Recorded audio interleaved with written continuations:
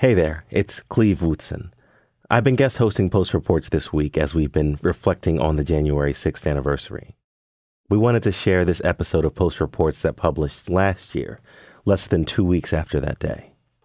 It's a really powerful episode and a reminder of what that day was like, how traumatic it was for so many people and for our institutions. Okay, Martina's going to take it from here. We have all seen what happened at the Capitol on January 6th. Shocking videos, photos, snapshots of a chaotic day. But there are still so many questions, like why weren't there more police? What were they doing in these videos we saw? Why didn't more people expect this violence? And what was happening behind the scenes? Today, we try to answer those questions. We're telling the story of the Capitol invasion from the outside and the inside. And we're bringing in voices from people who were there, people who have been working to better understand what happened, and people who you may not have heard from yet. Just a warning, this episode contains explicit language as well as the sounds and descriptions of violence. And the story of the day, of course, starts with the president.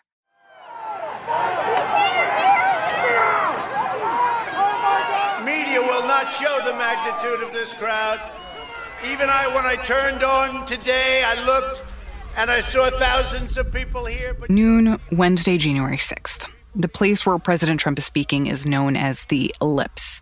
It's this grassy area south of the White House, and the crowd at this point is huge, even by Trump rally standards. 8,000 people here to listen to the president's baseless claims about the election. All of us here today do not want to see our election victory stolen by emboldened radical left Democrats, which is what they're doing, and stolen by the fake news media. That's what they've done and what they're doing.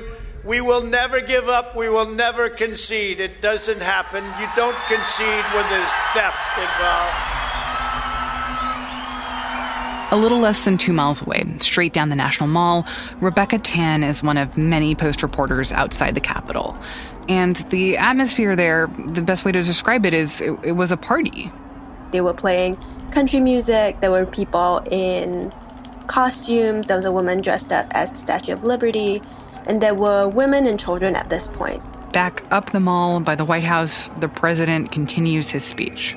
Nobody until I came along had any idea how corrupt our elections were.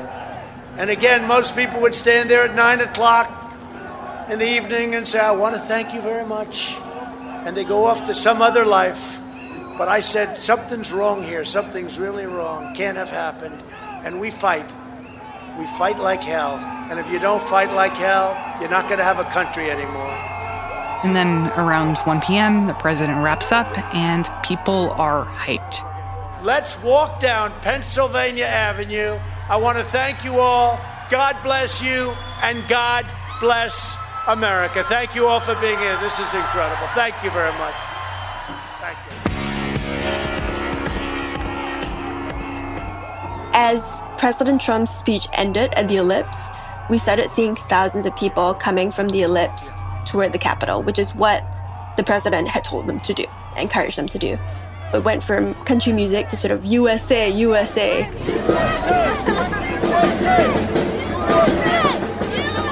These people marching up the street had come from all over the country. New York, North Carolina, Florida, even as far as California, in the case of a 35-year-old woman named Ashli Babbitt, whose name you might now recognize. There is a sea of nothing but red, white, and blue patriots and Trump. And it was amazing. We could see the president talk. We are now walking down the inaugural path to the Capitol building. 3 million plus people. God bless America, patriots. And as these people start amassing around the Capitol, the mood starts to shift. Reporter Marissa Lang was there.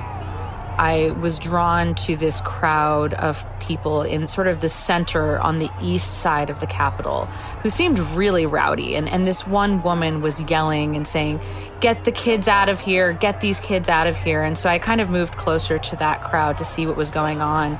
And she was the first person that I really heard voice the desire to storm the Capitol. She was saying, we're going to take the building, we're going to storm the Capitol, get these kids out of here. If you're not serious about storming the Capitol, you need to leave. And you could just sort of feel that more people were being egged on and riled up by that message. And then sort of the physicality changed, right? Instead of just standing there cheering, they started to jostle the fences. They started to push. They started to sort of converge around the police line. From the corner of our eyes, we see sort of individuals start to scale and then topple the fence. And this is sort of the first breakthrough of that first barrier. And once we have, 5, 6 people who've been over, then there's sort of a click in the crowd and everyone starts to rush. As that happened, you can definitely tell that they realized they could get away with pushing this line. And before I knew it, they were streaming up the steps to the Capitol. I did see some police officers seemingly try to get in their way, seemingly try to hold these barricades together, but they were outnumbered. And once the crowd pushed past them, they kind of scattered and they let the crowd go up the stairs. At the same time, we have these men, again, in camel gear who are yelling, forward, forward. Sort of like it's, an army attack, like something like Game of Thrones or A Lord of the Rings, something like that. My first thought was, okay, we knew they were going to try this. We knew that they wanted to do this. And I thought for sure they'd get on the steps. Maybe they'd make it up to that little terrace and they would feel good about themselves. They would feel like they did the thing. And that's where it would end. I had no inkling that they would get the door open. And I think that the moment that I realized that things were totally off the rails was when they opened the door. I was wondering, how did they get that far? Where are the police? I thought for sure that there had to be someone on the other side of the door holding it together or waiting for them and arresting whoever tried to come in the gates. And that wasn't the case.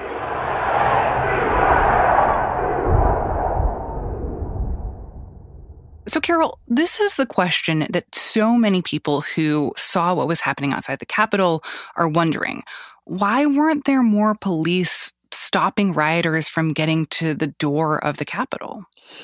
Capitol Police had not believed that this protest was going to turn into a siege on the Capitol. That is Carol Leonnig, national investigative reporter for The Post. They had been watching the intel gathering from the FBI, from the DC Metropolitan Police.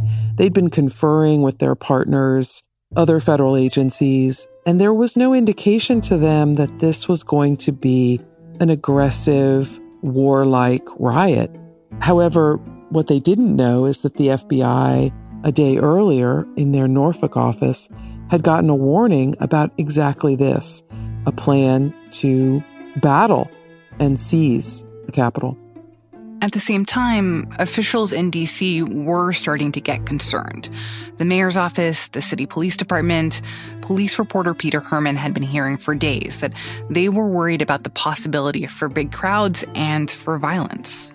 Law enforcement agencies were also monitoring public transportation in terms of bus tickets. They noticed an increase in Amtrak tickets into D.C. and a big increase in hotel reservations, which all led them to believe in the weeks leading up to this that this was becoming much bigger than anyone had expected. Those concerns got communicated to Stephen Sund, the chief of the Capitol Police. This is the police department that is in charge specifically of the Capitol building and its other office buildings. Carol later interviewed him about the riot. On Monday, Chief Sund at the Capitol Police is starting to become concerned after talking to some of his partners just about the size of the protest. There had been a Make America Great Again protest. In police language, they call it MAGA 1, MAGA 2, and this one was MAGA 3. So there had been protests before, but this one on January 6th, he was starting to see signs that the group was going to be much larger than what they had seen in the past. And so on Monday, he talks with his two supervisors, the sergeants at arms for the Senate and the House, Paul Irving and Mike Stenger, and he asks them if he can activate the National Guard, put them on emergency standby, just so that they can be sure that they are at the ready in case there is something that develops. But his two bosses, who are security professionals, former very high-ranking officials at the Secret Service, by the way, they are operating in a kind of political world. Their bosses are the Speaker of the House and the Senate Majority Leader, and they are not thrilled about this idea of activating the National Guard, and they suggest that he not do that. There was concern from his bosses about the optics of soldiers standing on the Capitol grounds or with the Capitol in the backdrop and what that would look like. Almost like the soldiers or the army was taking over for the seat of power. But even more behind that, they were pointing to criticism they got back in June when they flooded D.C. streets with federal officers and National Guardsmen from various states. They were saying, well, basically, we did this in June and the mayor and everyone else complained and it led to all sorts of problems. It looked like a military takeover of the district. And so we're trying to avoid that. So we want to basically have a light footprint this time around. But by 1:50 p.m. on Wednesday, it started to become clear that a light footprint had been the wrong choice. And then there was a stream of protesters just running into the doors of the Capitol. In the videos of this, you see people using riot shields to push back officers. You see people picking up metal bike racks to basically use as battering rams. More doors and more windows are broken open. And then that sends a massively powerful symbol to the thousands of people behind them who may not have thought they were going to storm the Capitol, but are so swept up in the excitement of this happening that they join in. We've seen those images from inside the Capitol of elderly men and women who are not armed. They're in t-shirts and sweaters. They do not look like they were there to terrorize members of Congress, but they ended up having that effect. NPD job to Capitol Command. Just advising you that the NPD has declared this a breach at the Capitol as well as a riot at the Capitol. Also, they're requesting possible help. At this point, Sund, the chief of Capitol Police, is watching all of this unfold from a command center 2 blocks away from the Capitol. He's there watching by video feed and getting radio transmission from his incident commanders on the scene. And as he sees this, he realizes, we aren't going to win this one. We aren't going to be able to hold this line. They had created this huge perimeter far, far out onto First Street, and he knows it's not going to work. And so Sund calls the acting chief of the D.C. Police Department, Robert Contee, and he says, we need help now. I'm paraphrasing here, but he essentially says, anything I got, I'll send it your way. I can send you 100 right now, and more will come.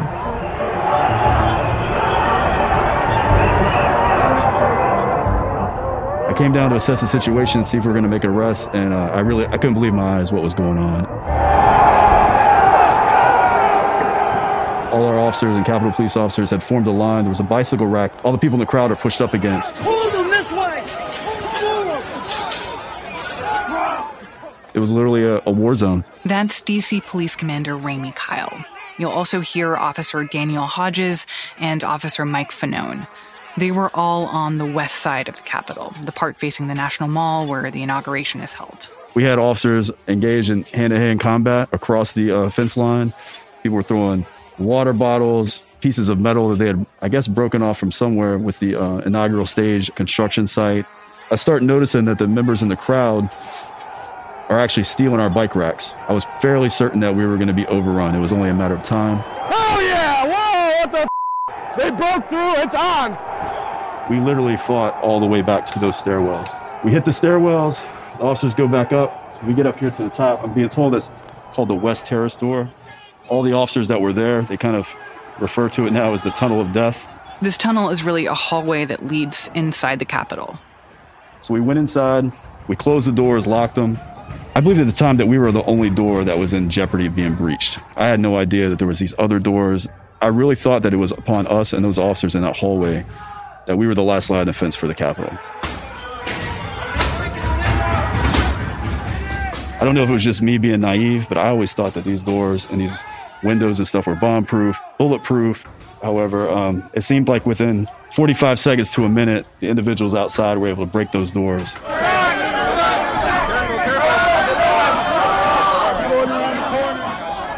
We basically lined up officers shoulder to shoulder in that narrow tunnel, 4 to 6 rows deep. No matter what, we were going to be the cork in this hole that kept them from entering. And we made another stand there. At that point, I had gone inside and put on my gas mask. CS gas and OC spray, pepper spray was flying at that point. They're throwing things at us. They're shooting bear mace in us. And of course, like being in that tunnel, if they shoot bear mace, everybody's getting it. It basically coated the entire vestibule. You couldn't see anything. Totally pitch black.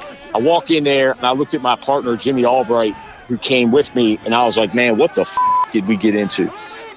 The only thing that I could really see was the backs of 20 officers, maybe 30 officers that looked like they were involved in some kind of like medieval style combat. Body against body, just crushing like a barbaric scene.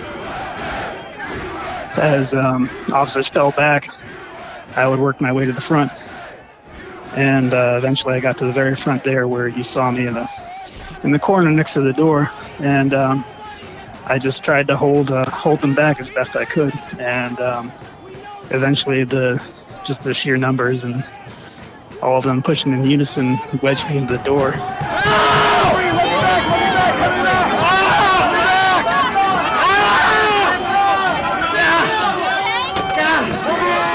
My arms were pinned, and I couldn't really defend myself at that point. So the guy in front of me took that opportunity to rip my mask off, rip my riot baton away from me, started beating me in the head with it.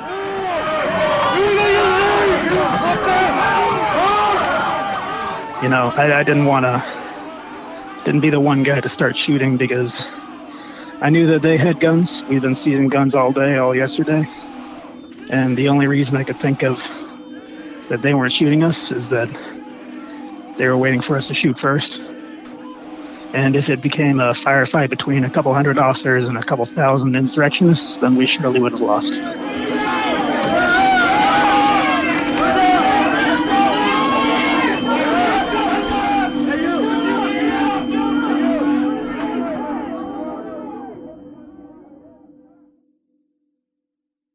The day started with my biggest concern being whether the snack bars would be open into the wee hours of the morning, because with all of the objections planned, the joint session of Congress was expected to go until like the middle of the night. That's Bill O'Leary. He was stationed in the House of Representatives press gallery on that Wednesday.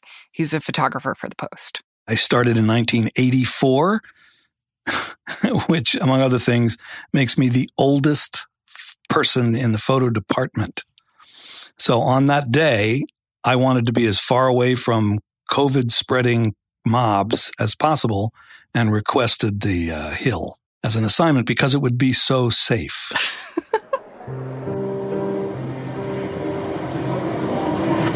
Madam Speaker, the Vice President, and the United States Senate. It started off exactly as expected, fairly dull and perfunctory. This was just as Trump was finishing his speech before the mob started attacking the Capitol. Madam Speaker and members of Congress, pursuant to the Constitution and the laws of the United States, the Senate and House of Representatives are meeting in joint session. Just about at 1 o'clock on the dot, with the calling of each state in alphabetical order, Vice President Pence would ask, are there any objections to counting the certificate of vote of the state of Alabama that the teller has verified appears to be?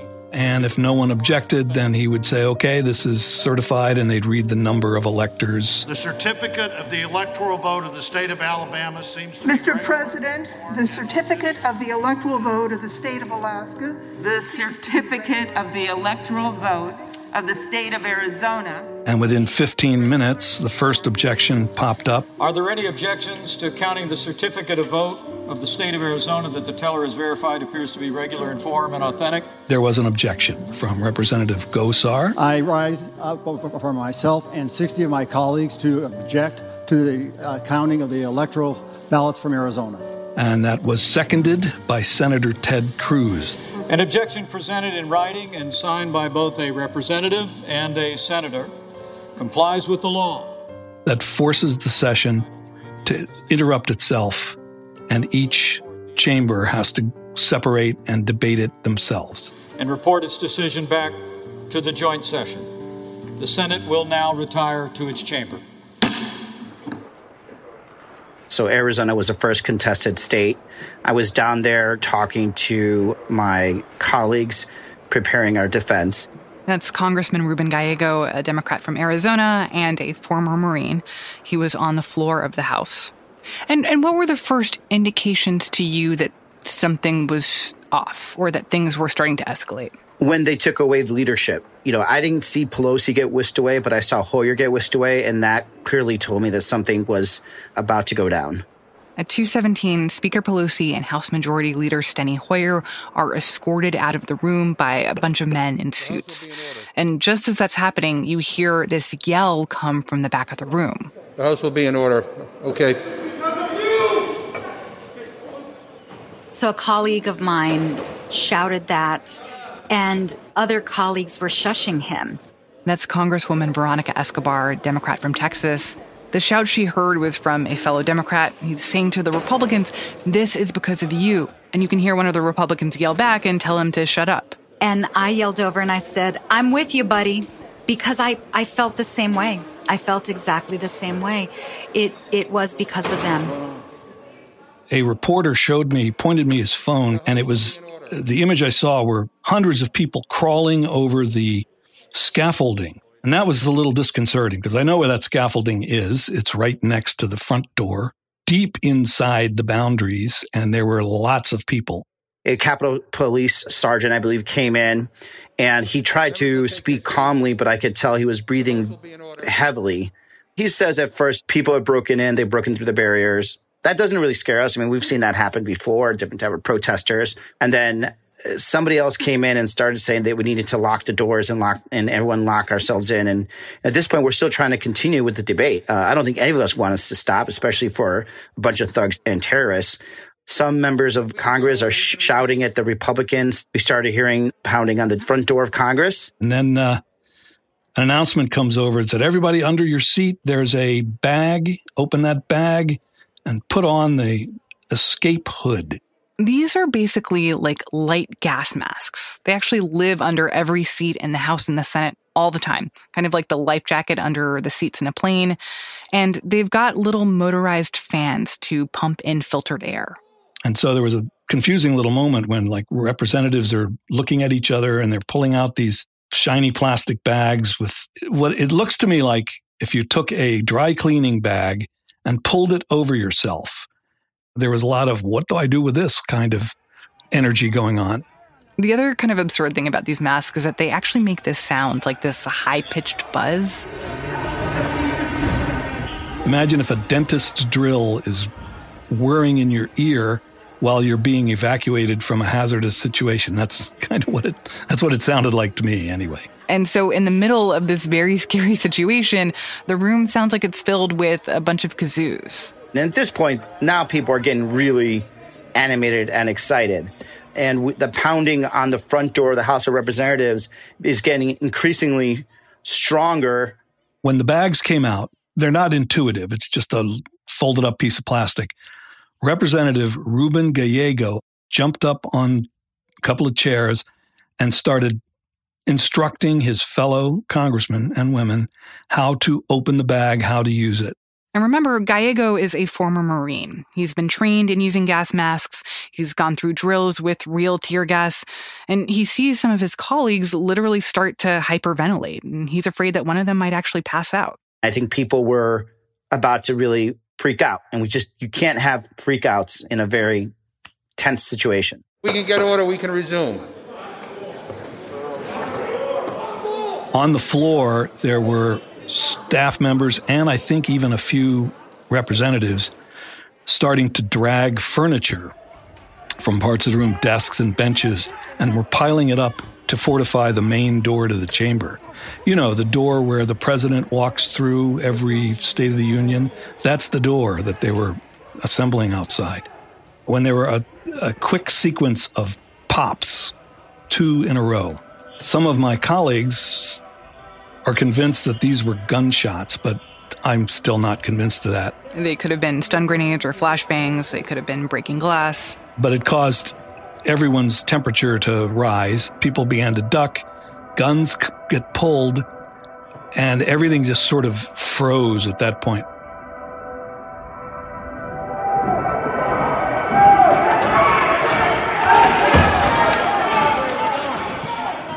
What was burned and will forever be in my brain is the image of those Capitol Police officers behind that piece of furniture, pointing their guns through the broken glass of the door with faces on the other side. And they were what was standing between us and that mob. That's when I thought we may never make it out of the chamber. Down. There's more shouting. There are more rioters outside the door. This is when Capitol Police are basically like, we need to go now. The security forces on the floor started moving people out of the chamber and down a stairway. I was one of the last ones to leave to make sure we didn't miss anybody, because that's also a very dangerous thing. Congressman Gallego walks out into the speaker's lobby and towards a staircase. And as I looked left, that's when I saw a barricaded door, the rioters, the terrorists, the seditionists pounding on the door. I was afraid they're going to break through, and there were still members trying to get down into the tunnels. And I really thought we may have to fight our way out of this, or fight them off enough until security got there. As I proceeded down the stairs, you could tell that Capitol Security had set up a kind of safety corridor to move us through, though it was very hasty. I would tell you, at one point I get to a hallway, and Capitol Police is grabbing like 2 young guys with rifles and telling them, stand here, and if anybody comes, shoot them, right? And the fact that they're not covering all the sectors for our evacuation that was very scary when I heard that.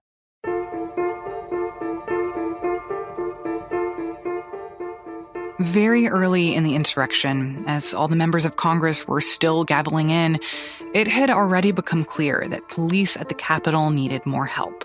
But that help was slow to arrive.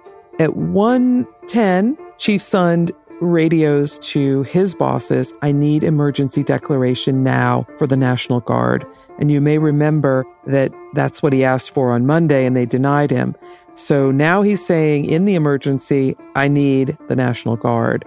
It takes an hour for his supervisors, the 2 sergeants at arms, to run it up the flagpole amid a battle outside to get approval. At 2:10, Chief Sund talks to General Walker by phone and says, I need your help. I have the emergency declaration. Please send those National Guard officers that you said you could send. But there's a problem. General Walker believes he needs approval from the Pentagon across the water. The mayor is panicking and wondering what in the world is happening on the Capitol Hill. Her aide gets a call going between General Walker, Chief Sund, and the Army Secretary's office. At 2:26, on that conference call, Chief Sund says to the Army Secretary's representative, Lieutenant General Pyatt, I am making an emergency, urgent, immediate request for assistance. I need boots on the ground now. Lieutenant General Pyatt hems and haws. He says, according to multiple people on the call, I'm not sure I like the visuals of the National Guard standing a police line outside the Capitol. Again, this was interpreted to be a suggestion that if the military was standing on the steps of the Capitol, it would look like the army was stopping people from exercising their free speech rights. Except this, of course, was not a peaceful protest. He goes on to say that he feels that they should consider, what the plan is exactly for the National Guard before they send them. This is gobsmacking to both Chief Conte, to the mayor, to the mayor's chief of staff, and especially to Capitol Police Chief Sund. They literally have their jaws on the floor. The Capitol has been breached. The Visigoths are inside. It's 2:26, and the Army Secretary's representative is questioning whether they should map out a plan or whether the visuals of this are not ideal. Chief Conti says, "I'm sorry, sir. Are you denying a request for emergency National Guard assistance?" Lieutenant General Payat says, according again to people on the call, no, I'm not denying. I'm just saying I'm a little concerned. I think we need to make a plan. Again, on the other end of the call, Capitol Police, the mayor, the DC police chief are just shocked. They end the call with Lieutenant General Payat saying he'll go and see if he can get permission. And according to what Capitol Police Chief Sund told Carol, that moment was a missed opportunity to get this under control sooner rather than later. You know, the military, if they had been on guard, he said, if I'd had National Guard at the start, I could have held these people at bay and I could have done something until reinforcements arrived. I think Chief Sund will be the first to say he knows he failed in planning for this event, but he also wasn't helped very much by his own bosses. And in the middle of the crisis, the Army dithered. Do you think that part of the underpinnings of that conversation was like thinking about the protests from over the summer and that there was sort of a desire to prevent like a similar dynamic from what people had concerns about after the BLM protest? I think there is great concern within DC officialdom and within the Capitol Police that the Army's thinking about the optics were shaped by the nature of the protest. This was a pro-Trump insurrection. This was a group of folks who were in favor of the president's message. And inside the Army, again, I'm sharing what local officials fear. Inside the Army, they believed this idea of holding back important reinforcements was out of both support for the president and fear of the president. For the record, Pentagon officials have said that they believe they responded to DC's request appropriately. And more largely, they say that this is not how the National Guard is supposed to work, that they aren't set up to be a quick reaction force like the police.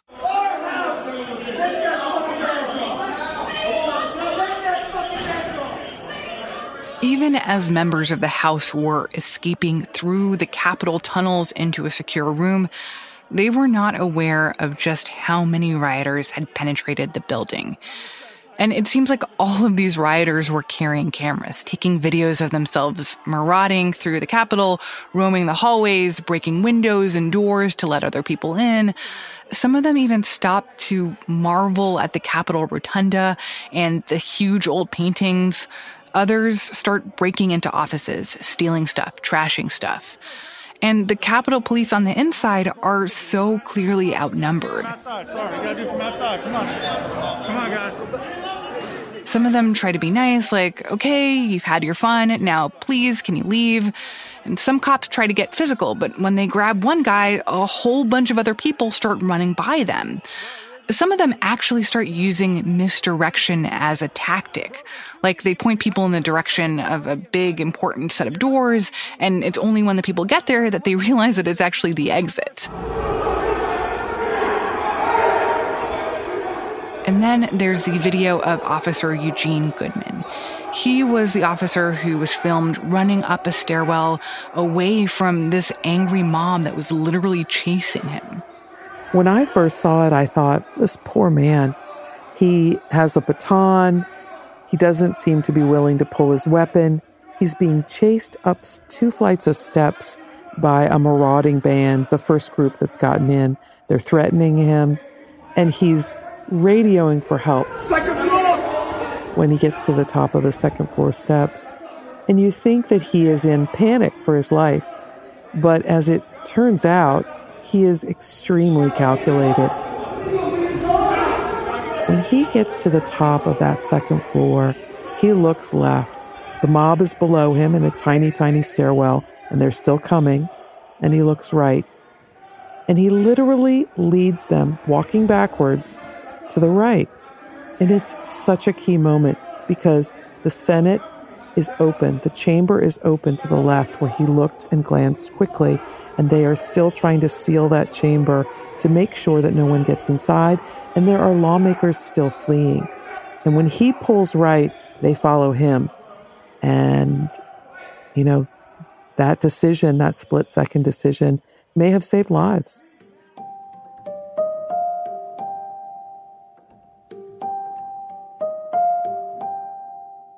What do we know about what the rioters were trying to achieve when they got in the building? What were they looking for? What were they planning to do? There is a terrifying element about what they were planning to do. At the base, Martine, they wanted to disrupt the affirming of the election of President-elect Biden. Their second goal seemed to be to try to find particular leaders they didn't like. There were groups of rioters charging through the floors saying, "Where's Nancy? Where's Nancy?" There was someone who yelled, "I think her office is over here. Her office is over here." So they were literally trying to either find her or ransack her office. There's an ongoing investigation by the FBI now because people who were in that initial group had zip ties. Those are plastic handcuffs. You may remember that there was a plot that was disrupted by a group of alt-right activists to kidnap and spirit away Governor Whitmer in Michigan. Well, there's a great fear that part of this group's effort, or at least a subset of this group, was hoping to kidnap key lawmakers.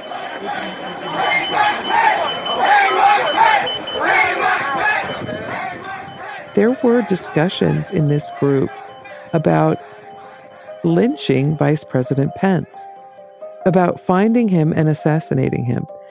It's hard to know how prepared or organized people were to do that, but there was a noose of symbolism set up outside. And facing this threat, police officers were struggling to understand who was where and which parts of the building had been breached and which had not. When the building was breached, command and control seemed to kind of fall apart because nothing had prepared them for this moment. That became critically important in the speaker's lobby.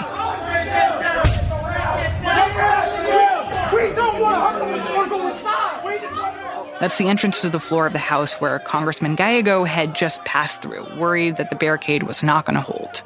A group clustered in a hallway outside the speaker's lobby. Lawmakers had been taken in that general direction for safety as soon as the breach happened.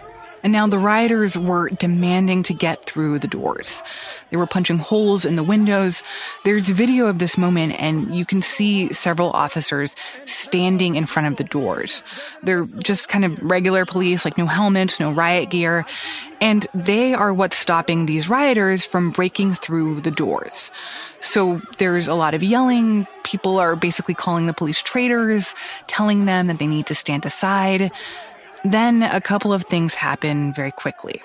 One of the officers standing in front of the door says to the others, they're ready to roll. The video shows that he then gestures at the officers to come with him, and together they step away from the door and they move to a nearby wall by a staircase. And it looks like they've just left the door unguarded. But what you don't see until later is that there are actually other officers coming up the stairs. Officers wearing tactical gear, helmets, rifles, officers who are better equipped to deal with this crowd. But once the first set of officers moves from this door, the rioters feel like they've won. They start pressing on the door harder, they're breaking more of the glass. But then there are also police on the other side of the door, basically trying to prevent the rioters from getting to the lawmakers who are still making their way to the secure room. There are plainclothes officers, agents who are supposed to help protect the chamber, who are barricading the speaker's lobby. One of those agents next to the door points his gun at the doors. He's yelling at the rioters to stop. A couple guys yell, he's got a gun, he's got a gun. But one rioter, Ashley Babbitt, she was trying to climb up to a broken section of the door.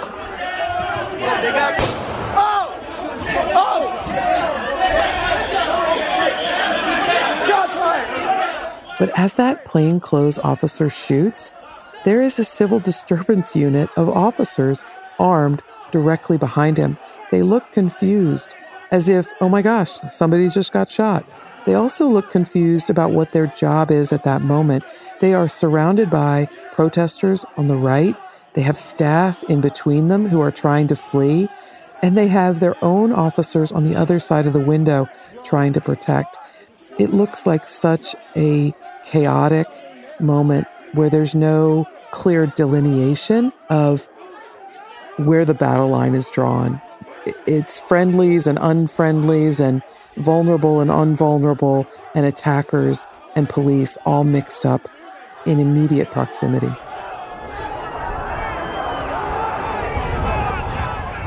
I got up the steps and I was sort of checking out the open door, and I distinctly remember smelling gunpowder, and I thought that was really strange.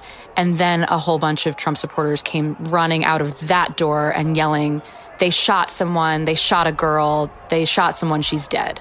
At that point, I think, again, you saw some folks who were like, uh-oh, I don't want to get caught up in something like that. And so some people were starting to leave. Some people were walking down the steps.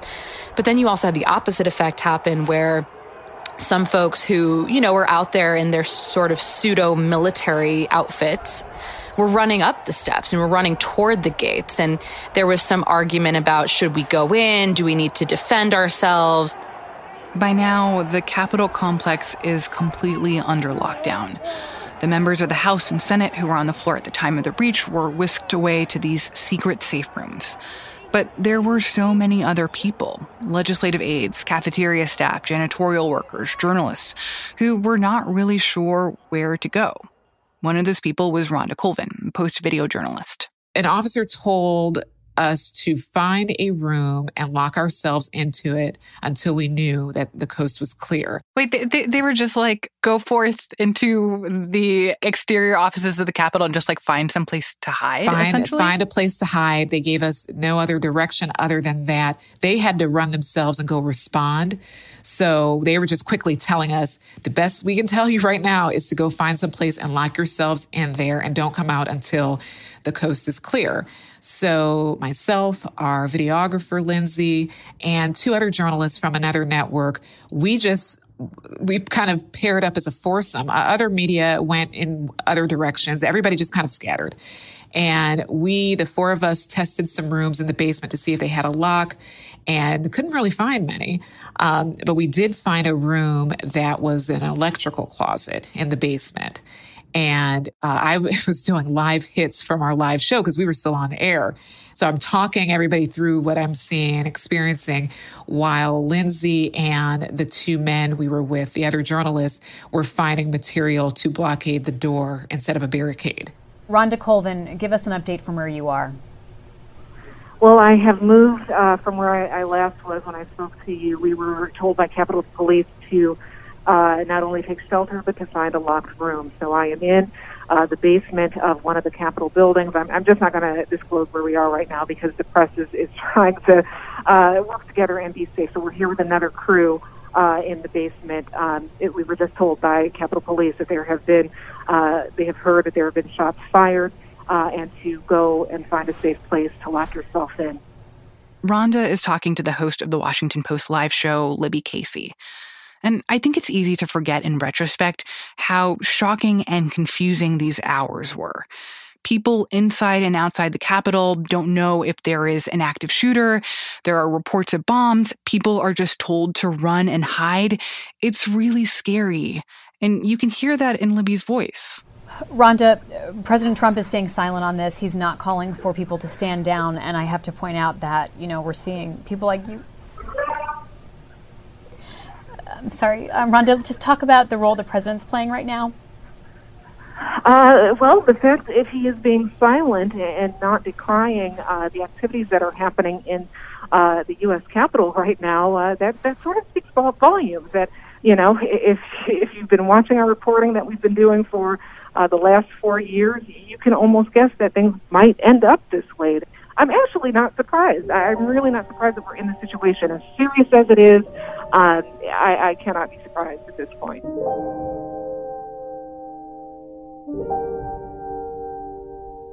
In the office building next to where Rhonda was hiding, someone else was also sending out a dispatch from behind a barricaded door. Right now, I am sheltered in place in my office because we have protesters who have stormed the Capitol. That's Congressman Mike Gallagher from Wisconsin. He cannot believe what he is hearing and seeing from the Capitol. And he wants to send a message to the president. So he reaches out to him in the most direct way that he can think of. He posts a video on Twitter. We have got to stop this. Mr. President, you have got to stop this. You are the only person who can call this off. I was desperate, and I felt like the only thing I could do, trapped in my office, was to try and communicate the gravity of the situation to the White House. And they were in the best position to prevent further violence and chaos. Gallagher was in a politically challenging spot. He is a Republican, but he also disagreed with his colleagues' attempts to undermine the election results. And in this moment, literally hiding from rioters, he is struggling with how to feel about the president and about his coworkers. There's a cost to lying to people for a long time. And the fundamental idea that Congress was going to change the election results on January 6th was an unconstitutional lie. And, I don't know if that produced the violence, but it certainly didn't help.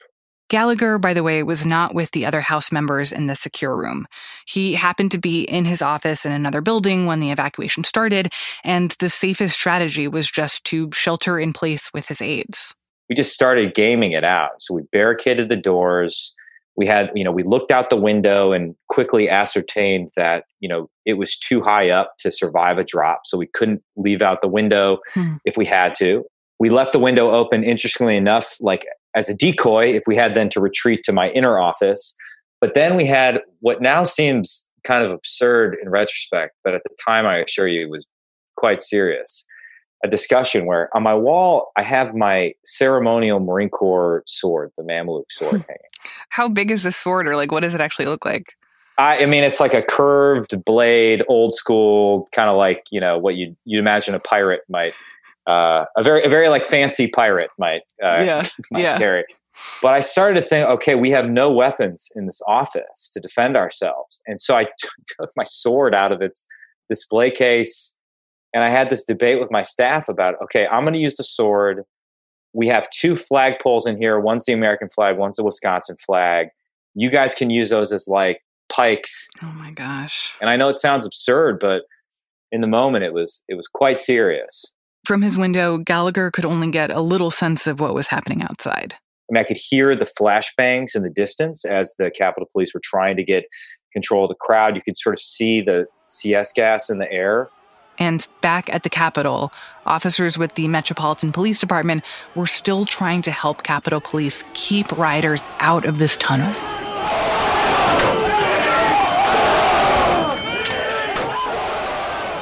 So immediately, I walk up to the officers, or I kind of rush up to the officers, and I start yelling out, who needs a break? Like, who needs some rest? As we're kind of like making our way through this crowd, officers were handing me guys that were only being held up by other officers' body weight.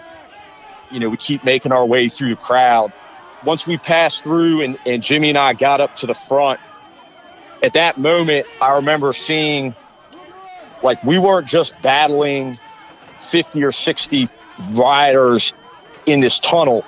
There's like 15,000 people out here. And it was so surreal. It looked like some medieval battle scene with all these flags. And the next thing I know, I was grabbed and I was pulled into the crowd.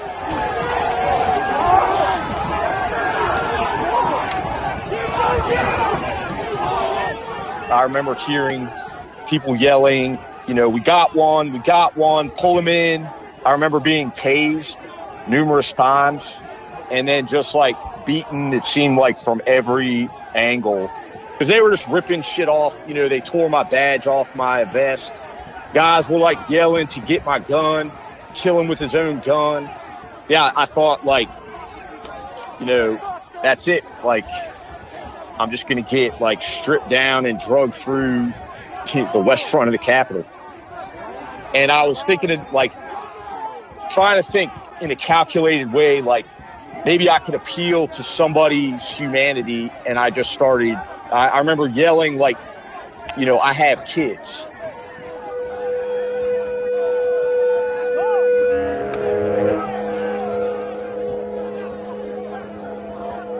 It's just the zealotry of these people is absolutely unreal. They believe wholeheartedly in something that there is no evidence of, and they refer to themselves as patriots even while they're besieging the capital of the United States. And they call us traitors even while they're waving the thin blue line flag and beating us with it, literally in some cases.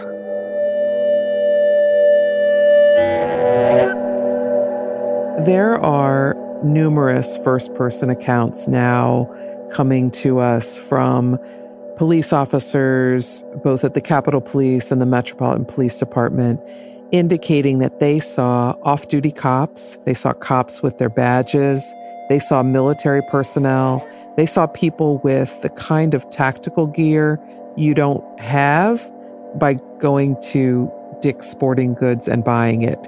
That these were people who have worked or do work in our national security firmament, and that they had joined in this protest. And that is a fascinating feature of the division of our country. There were, sad to say, police officers who believed they were being hit by other police officers. Police are fighting throughout the afternoon and into the evening to get back control of the Capitol building and the grounds. And while that's happening, members of the House and Senate are locked inside these secure rooms. Can you describe, like, once you were inside, what the mood in the room was? Oh my God. It was a sea of humanity. And some of that humanity was unmasked. And I immediately felt unsafe inside of the safe room.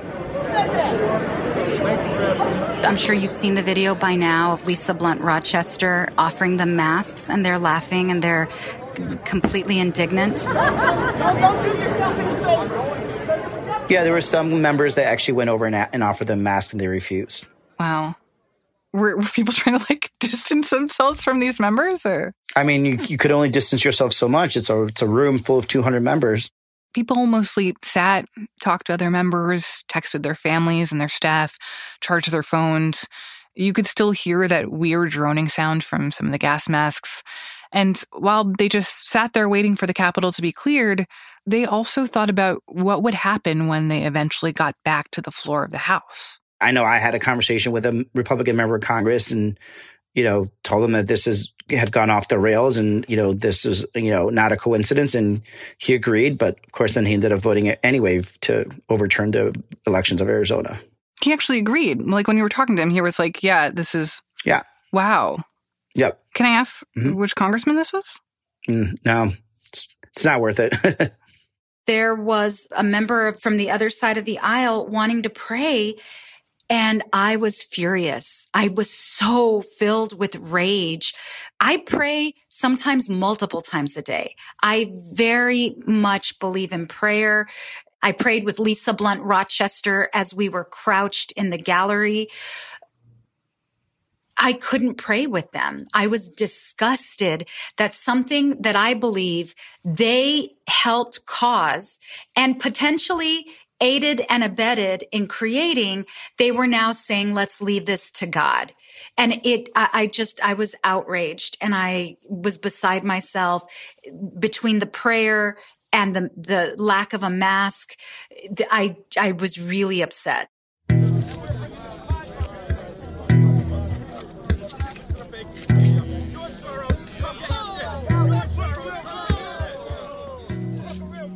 The entire Capitol grounds have been more or less cleared. How is it that you stand against the people who pay you? There were small groups of maybe 10 to 12 rioters who were still intimidating law enforcement, or when they realized law enforcement was not responding, they would intimidate news crews. What agency are y'all with? What news company are you with? We're the Washington Post. The Washington, get the out of here! Yeah, get the out of here! Move your shit line! So we saw media people with their cameras being chased away or being intimidated, being surrounded and heckled. But after that point, it was really quite quiet at the Capitol. And at 5:40 p.m., the National Guard finally arrives on the scene. At 7 p.m. on the west side, we see dozens of guardsmen, we see dozens of DC police, we see people in FBI vests, and this is a little bit more reminiscent, we think, of what we saw over the summer, where we had federal officers from as many agencies as you can imagine, along with DC police helping to push back protesters at the time. But so this happens all at about 7 p.m. when there's virtually no one there. Police officers were at this point, there were some folding chairs on the Capitol grounds, and they were throwing these folding chairs sort of out of the way, but also at the protesters. They were pushing them. They were being very aggressive in getting them to retreat. And these protesters were getting in their faces and yelling at them and calling them traitors. They were chanting, traitors, traitors at the police. And even though they were dispersing, it seemed like they were doing so with the promise that they would come back. A lot of them were yelling, we'll be back. One man was saying that he's going to come back next time and bring his rifle. It certainly didn't feel like the crowd believed this was over.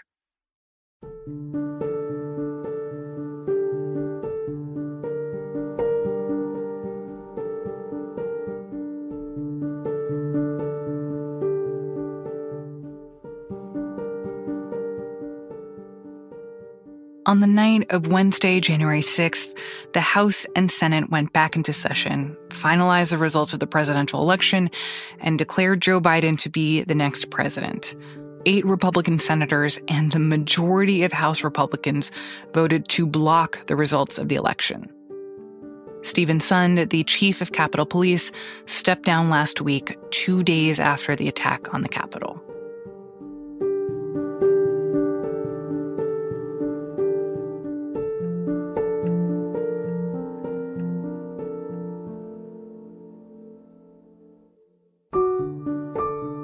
This story was produced by Ted Muldoon, Rennie Svirnovsky, and me. It was scored and mixed by Ted, and it was edited by Maggie Penman. Special thank you to police reporter Peter Herman, who made it possible for us to bring you those stunning interviews with DC police officers. You also heard Marissa Lang and Rebecca Tan, who were outside the Capitol, Bill O'Leary and Rhonda Colvin, who were inside the Capitol, and national investigative reporter Carol Leonnig. Also, some of the tape and revelations that you heard came from our colleagues Dalton Bennett, Kate Woodsum, Libby Casey, Amy Britton, and Emily Davies. That's it for Post Reports. Thanks for listening. Our executive producer is Maggie Penman. Our senior producer is Rena Flores. Our editors are Alexis Diao and Ted Muldoon, who also composed our theme music. Our producers are Lena Mohammed and Jordan Murray Smith. Ariel Plotnick and Rennie Svirnovsky are associate producers. The Post Director of Audio is Jess Stahl. I'm Martine Powers. We'll be back on Monday with more stories from the Washington Post.